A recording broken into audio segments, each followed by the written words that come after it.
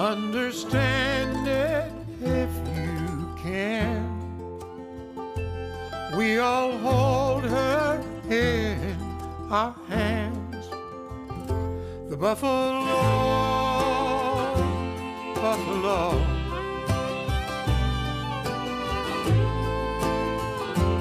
Throughout our series celebrating the 50th anniversary of the creation of a national park in the Arkansas Ozarks called the Buffalo National River, we've talked about what Mother Nature and the BNR staff and volunteers have put into place for the convenience of visitors like us.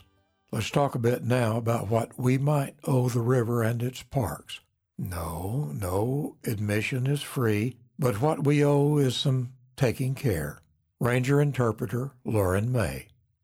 The Interpretation Division of the National Park Service, and specifically here at Buffalo National River, our purpose is to help people maximize their experience at the Buffalo by learning about what makes this place so special.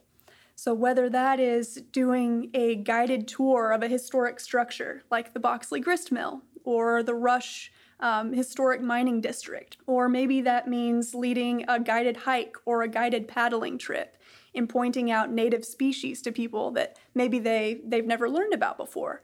That is how our Interpretation Division can help build stewardship among visitors who are generally just here for recreation, just to have fun in the outdoors with their friends and family. If we can go that one step further and help them learn why this place is protected and why we need their help to continue preserving and protecting it, that's going to build up the next generation of park stewards. It turns out that Buffalo National River is one of a handful of national parks holding an important distinction within the system. In June of 2020, Buffalo National River was designated as one of only 12 Leave No Trace Gold Standard sites in the United States. And we're really proud of that designation, but just because the designation happened doesn't mean we have to stop all of our Leave No Trace efforts in the park. What we're asking visitors to do when they come to the Buffalo is to practice Leave No Trace. And what that means is minimizing to the best of our ability the impacts that we leave behind on our public lands. Because, we're having 1.5 million or more people coming to this park every single year.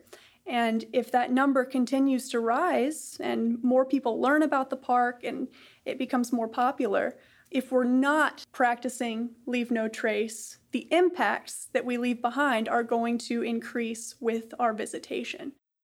The Leave No Trace idea is broken down into 7 principles. Number 1 is to plan ahead and prepare. That is absolutely the most important thing that you can do before you arrive at the park, is have a basic idea of what you're going to do, what types of gear and equipment and knowledge you need to have in order to do that activity safely. The second principle of Leave No Trace is to travel and camp on durable surfaces. This means use the existing roads, the existing trails, and the existing campsites. Those are durable, resistant surfaces that have been built for the purpose of withstanding impact. And so if we're veering off of those surfaces, we're creating unnecessary impacts and probably affecting plant communities. We're impacting wildlife habitat, wildlife behavior. And so anytime we can, we need to stick to those established trails, roads, and other surfaces. Principle number 3 might require some special pre-planning. It says simply, if you bring it in, pack it out. You may be somewhere that has disposal facilities for all kinds of waste. Fine, use them. If not, the pooper-scooper rule applies to yourself as well as to your dog. The 4th principle is really just the opposite idea. Leave what you find. We have all sorts of archaeological and just culturally significant artifacts and remnants that you may come across when you're exploring the Buffalo River. And to preserve the story behind those artifacts, we ask visitors to leave them in place. Do not disturb them. You can absolutely take a photograph.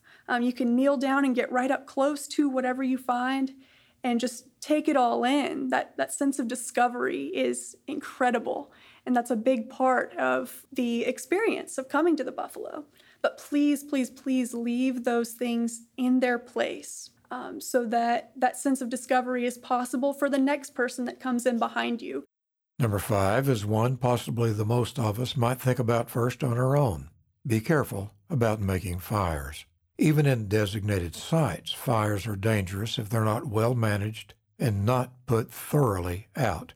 An ember left behind can suddenly turn deadly to forest, to animals, and to people. Maybe if you're just gathered up to visit or make music or tell those tall tales, you really don't need a fire at all. The next one, number 6, ought to be a no-brainer. Wildlife is wild. Give them space.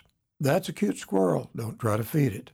That elk is magnificent. Keep your distance. Stay in or near your properly parked car to get that snapshot. It might be a good idea, well before the unlikelihood that you spot a black bear, to have asked a ranger what to do. The final principle is the old-fashioned golden rule. Principle 7 of Leave No Trace is to be considerate of other visitors. We just have to remember when we're out on the buffalo that people come to this park for a lot of different reasons. They're here for different experiences. And so what we can do each time we visit is to consider how our behaviors might affect the experience of somebody else who's just downriver or just up the trail or in a neighboring campsite. As Ranger Interpreter Kevin Middleton says, the rules are there for a reason.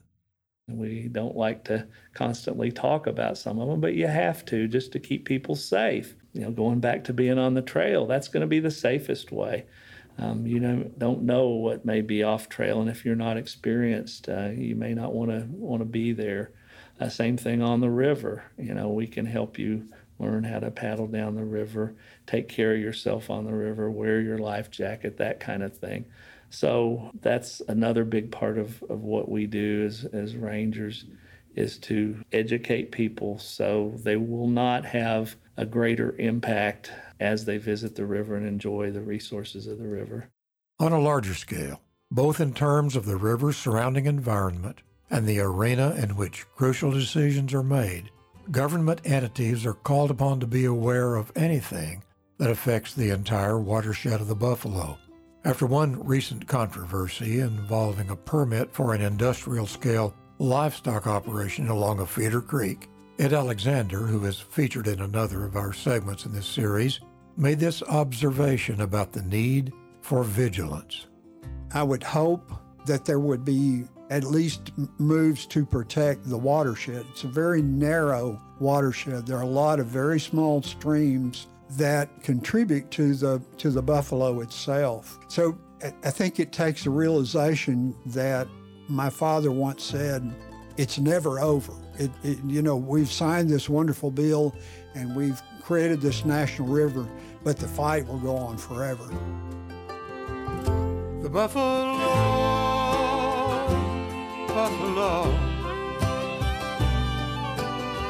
flowing through the shoals and bluffs of heaven knows she's ours to keep or just let go. Will our children's children want to go down the buffalo?